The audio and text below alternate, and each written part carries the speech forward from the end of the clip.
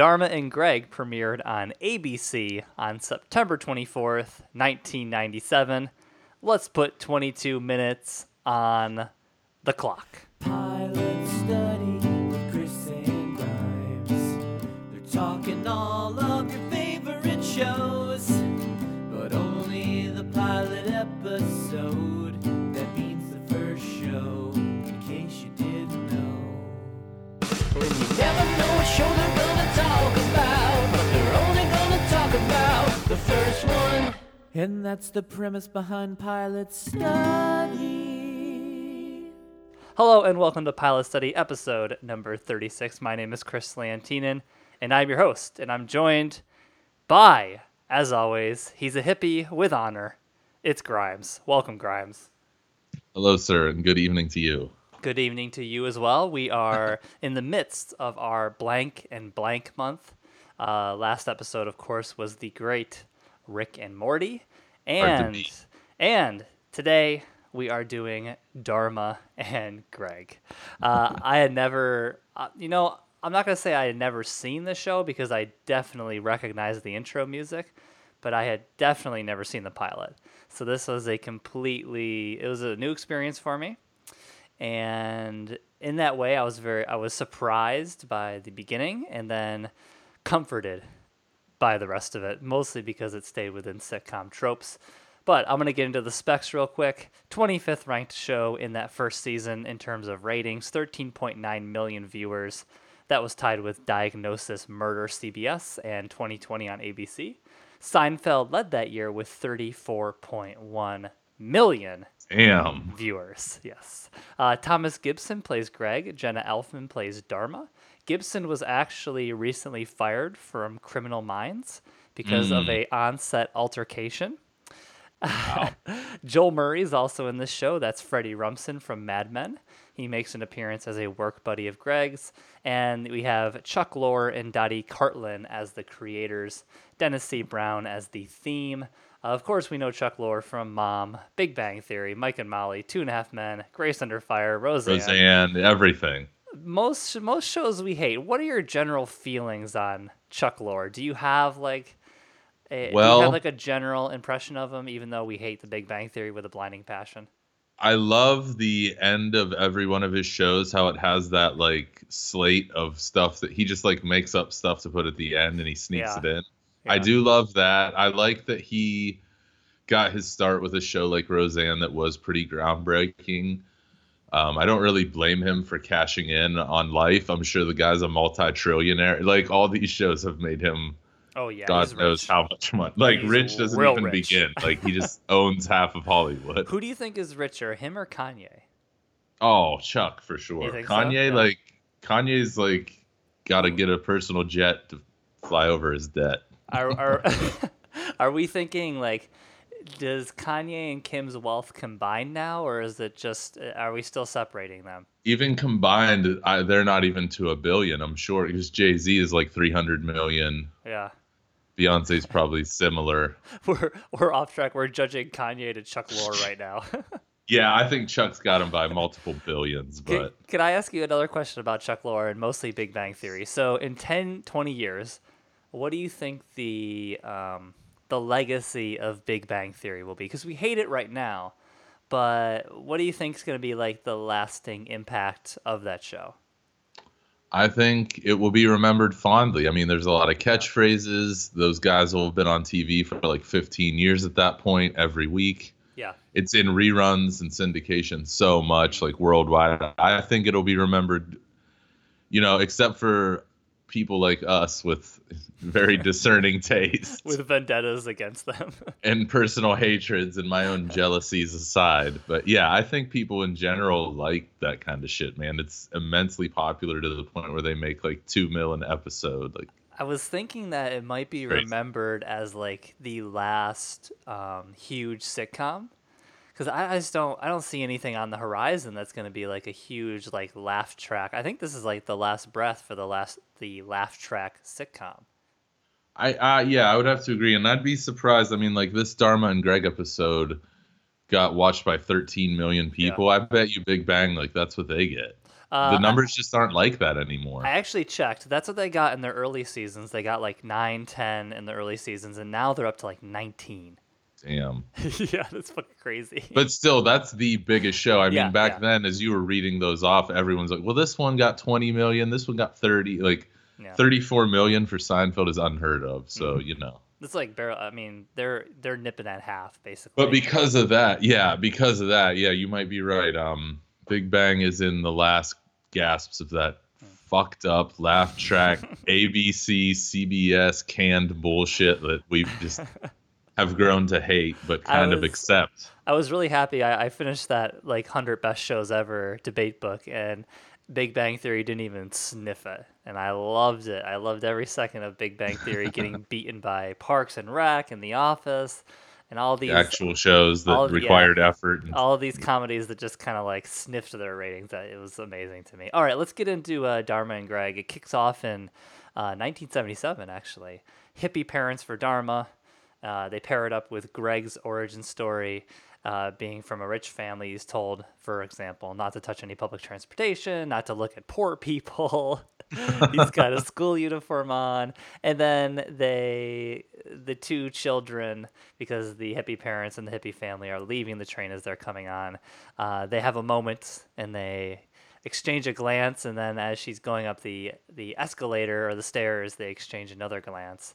And okay, so we have this interesting beginning. Like, I did not expect this at all, and I actually really liked it. Is that weird? Did you have any hatred for this opening, or I like the opening? I didn't remember. I think we both liked it. Wow, that's a rarity. I really loved the opening. The one thing I found a little weird was that why did they make them so young?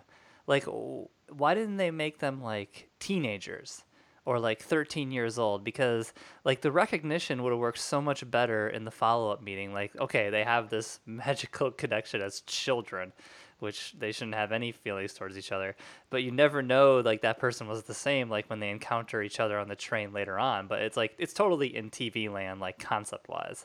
Like, they have like a magical connection here, when really it could have been grounded in like some kind of reality, and that they could have been at least teenagers or something like that.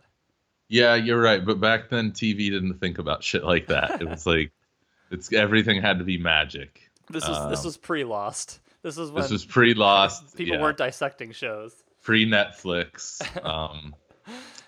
That was weird to me. It was weird. They could have easily made them teens that would then recognize each other's parents or something later in life. Something like that. Like, I guess they don't really mention that they saw each other on the train. So no, it's impossible you would know that. It is. Yeah, it is supposed to be like a serendipity type occurrence, you know.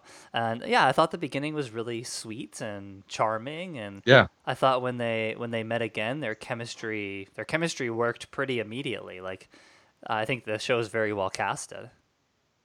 Definitely. These two play off of each other quite nicely. Mm-hmm. Dharma's like a fucking ball of energy that's like ready to explode at every second. And Thomas Gibson really preludes his onset altercation by being very, very, not intense, but like you can tell he has like some darkness in him.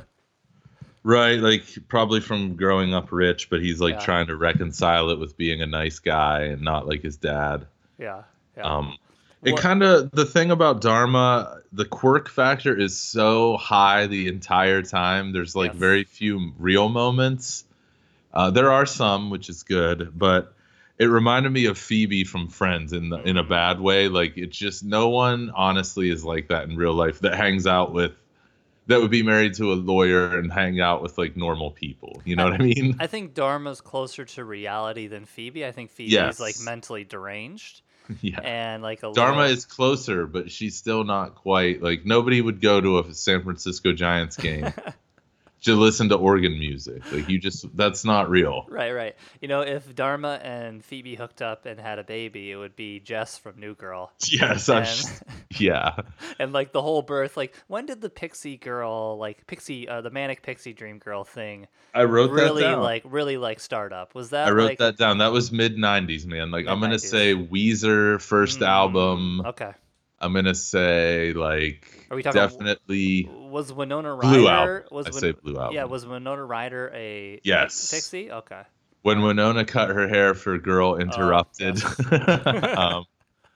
And I think it just was like part of the alternative, like for women at that time, cutting your hair short was kind of like symbolic. Move. I think, it was kind of like fuck long hair. I'm done with like being pretty for dudes or whatever, like conventional, whatever. Mad respect, it worked. Like girls with short hair. It worked even pretty. better. It almost backfired because it I don't know. I just think, women are pretty. They can have short hair. They can have long hair. We're still going to be, We're still going to drool over them. Okay, so we have this chance meeting on the train. They see each other as children. They see each other as adults. She ends up finding his office before he even gets there because he is a lawyer, and she sees him in the paper. And we are kind of off and running. They go they go to the ball game first. Because she likes organ music or whatever. And then they end up in Vegas and married. So what did you think? Did you think the pacing of the episode was right? Did you feel like I suppose now that whole situation would have been like a 5-episode Netflix arc, or even like a 10 episode. Right. Like in that show Love, it took them 10 episodes just to like kind of like want to be with each other. Yeah, and here it's like everything, and that's a very sitcom-y thing, and that there has to be so much action in the pilot. Well, it's hard for me when we watch older shows to watch it through the eyes of 1997. And I'm watching this, and they should have just called this show White Privilege. Like, they're sitting in San Francisco, first of all. In 97, average 2-bedroom rent was $1,600. Now it's Did you look this up? I did. So, so your rent is $1,600. You're going to a Giants game. Those tickets are at least $25 each. Okay. Then you're sitting there and you're like, all right, do you like pie? Yes. We'll hop a flight. Flights are $200 each. Then you're like, okay, just to eat pie and get married. I don't know, it was weird. Yeah. The story just got so off track to me. He's a lawyer, the meeting was good. He's a lawyer, but don't you have to work? It's like the day. She shows up at like 9 a.m. He's there to work, and she's just on his desk like, let's bounce, dude. And he's like, fuck it, let's bounce. Like, that's not... I know it's TV, but they make a concerted effort to remind us that he works for the Attorney General. So I think he's making big time bank. I guess what I was more so asking was, this show would never happen today simply because they have to set way too much up in the pilot. I mean, could they have stretched this out for 2 to 3 episodes, or do you feel like for the show's long-term health, they really just wanted to knock out all the origin stuff? Yeah, I think that's it. Pair them up and just let them go to town on each other for the next 22 episodes. I think the pilot was a full entree into the lives of these characters, and for that I can forgive shit like all the white privilege work travel, but I know. It just like was hard to follow, and they get married and the parents, it's just, I don't know. I actually really like this pilot. Like, I think it jammed a lot in, but it felt pretty balanced. It felt ridiculous in all like the sitcom right ways. Greg holds this shit down. Like, that's my opinion. He's really good in this, and I like that he isn't like a full-bodied wuss, and that he also isn't like a full-bodied hard ass. He's like, I love the segment He's a modern man. I love the segment where he's very confident in his inability to maintain a relationship. Like, he's going through that thing like, oh, well, we'd have a second date, and then I would call you too many times. Then, like, I like that he's a little self-deprecating and not just... Because this show easily could have been, like, the hippie flower power girl and the douche. Yeah, the stuck-up suit who... Glenn Gulia from The Wedding Singer. Yeah, like, it could have totally been that, and she, like, is trying to peel back the layers and do all that stuff. But I like that he has, like, I could see these two getting married because of the heart that he has. Like, anybody would fall for Dharma. Like, she's immediately charming and crazy, and like, yeah, you'd marry her in Vegas. Greg, I feel like they had to really work to build his character more so. And I think also she's a stereotype. Right. A good one, like a positive one that we all love. But yeah, one thing along with the pixie cut and the advancement of women with that, in the late 90s, we got like the sensitive man. And I think that helps too, because shows like Love or shit, I always forget Aziz's show name. Master of None. Yeah. Stuff like that doesn't happen. Even like Scrubs, those things were all early. This was a building block to Scrubs. This was definitely a building block to shows like Scrubs, and then later those Netflix things. I mean, so Greg was like a tough guy, but not like an alpha dick, you know? No, and it's important that he shows up to her apartment at the end. Like, she doesn't have to go to him, and he has enough of a enough self-awareness to know that he's the one that was kind of a douchebag. Yeah, which is cool. They get married by minute 7. Like, they're married by minute 7, and they're sleeping together by minute 8. And everything, all, like, the setup really happens by minute, like, 10 to 11. And then after that, it's standard sitcom, like, parents, the weird friends. Yeah. I hated both friend characters, the female really? And the male. I hated... The guy from Mad Men was awful in this. Okay, so what was the story he told about, what was that story he told? It was really, like... strange. It was something about a kidney. Like next thing you know, you wake up missing a kidney somewhere or something. Yeah, it was like some lady drugged him on a date and cut out his kidney. Sacramento girl who was like drawing on his body and she was gonna cut out his kidney. I thought that was like a little like that really surprised me how far they went with that. Another thing I thought was funny was that she trains dogs and does yoga at night, and I thought, today that would be pretty respectable, and she'd probably make a lot of money doing that. Yeah, she'd have like multiple websites. She would definitely have a vlog and a blog. That's half of Brooklyn. Like they all, just walk each other's dogs and teach each other yoga, right? I love like they acted like that was like, oh my god, she's a fucking hippie, and those aren't real jobs. But today it'd be like, shit, that girl's making bank. Like people pay a lot for yoga classes. Yeah, this show too was one of the ones like you had like the baby boomer parents and then the Gen X kids in Dharma and Greg. Mm-hmm. So it was like uncool to be Greg, whereas now everyone's a money grubbing fucking self-interested capitalist pig. Back then people still like Dharma's parents, they were the people who fought, to have shit like Woodstock, and like Greg's parents were the people who wanted Vietnam. Just like now, it's like so split, Greg's parents would have voted for Trump. We know this, right? For sure, yeah. And funded him and been friends with him. Yeah, but Dharma would have been like a Bernie or bust. Bernie or Jill Stein. No fucking Hillary. I'm not voting for Hillary. I'm not voting for Hillary. Get that shit out of here. Exactly. Let's do a little title talk. So the title sequence is very dated. And I hate it. The letters are overly bubbly. And the yin and the yang, it's like hitting us over the head with this. The only thing okay was the music. The dancing was awful. They were terrible in it. It was a lot of kissing. Yeah, weird. Too much kissing. So yeah, there's not really much to say title wise other than it's not enjoyable whatsoever. Too sitcom-y. People that listen to this show know that I always look out for what the journalism stuff is. And finally, journalism has a positive role in one of these shows, and that it unites these two through the newspaper. That warmed my heart. That warmed my heart. Once in a lifetime, this happens, that journalism actually helps people. Let's see. I had a couple other things. Oh, her house is like the house of horrors. Like the two dogs she probably treats like humans. They wear a tie-dye shirt. The hideous nightmare fish on the wall, her nudie roommates, aka her parents.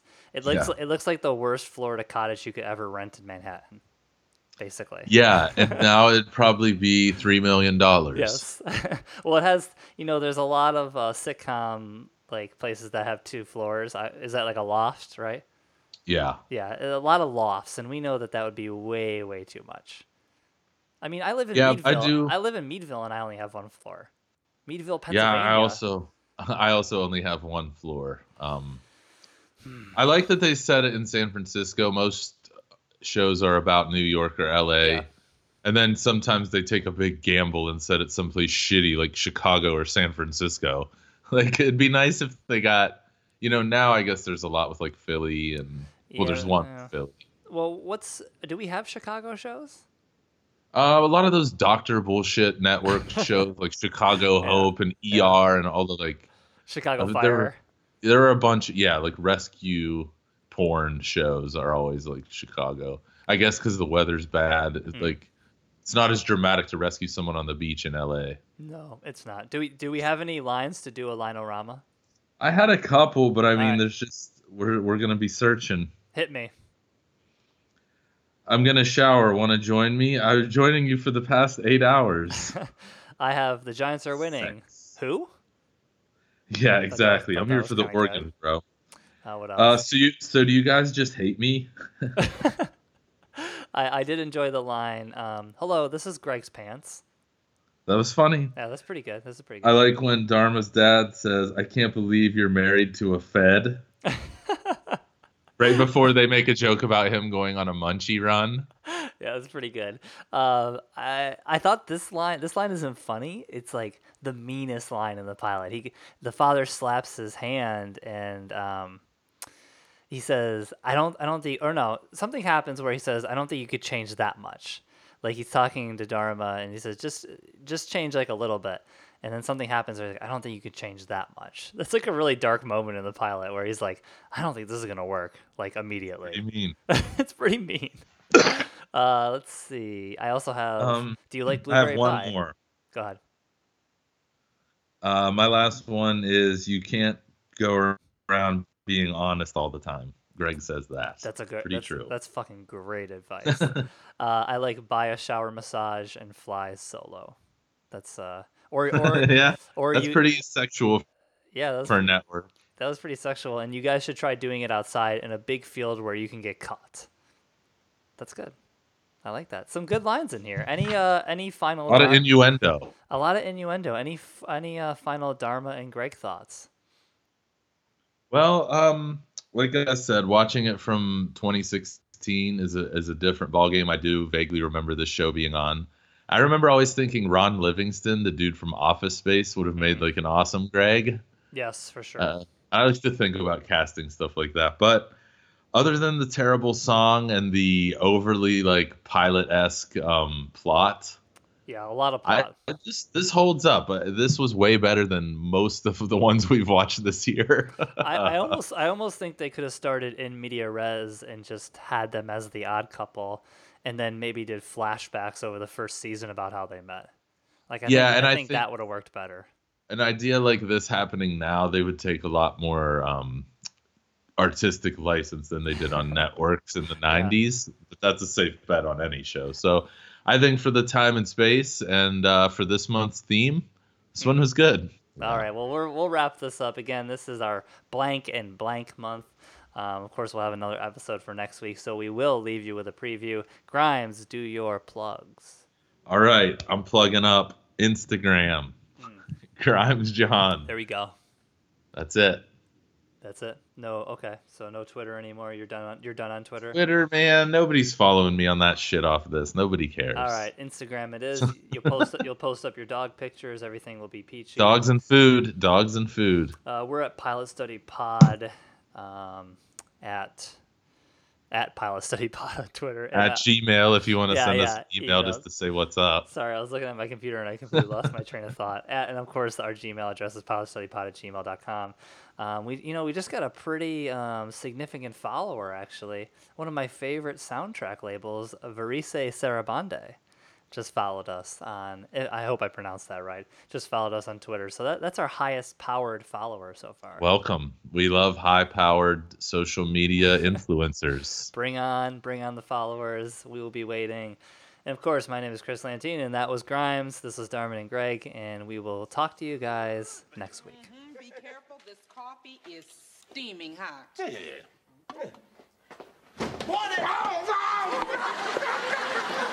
Good morning, Cal. Hey, Mrs. Lockmore. Morning, Mr. Oh, yeah. Hey, you got coffee all down your shirt. Gee, well, thanks for informing me, Cal. Muffin. Roger. Hey, good morning, everybody. What's up, Cam? Hey, good morning, Mama. Pops, what's happening? What's with that?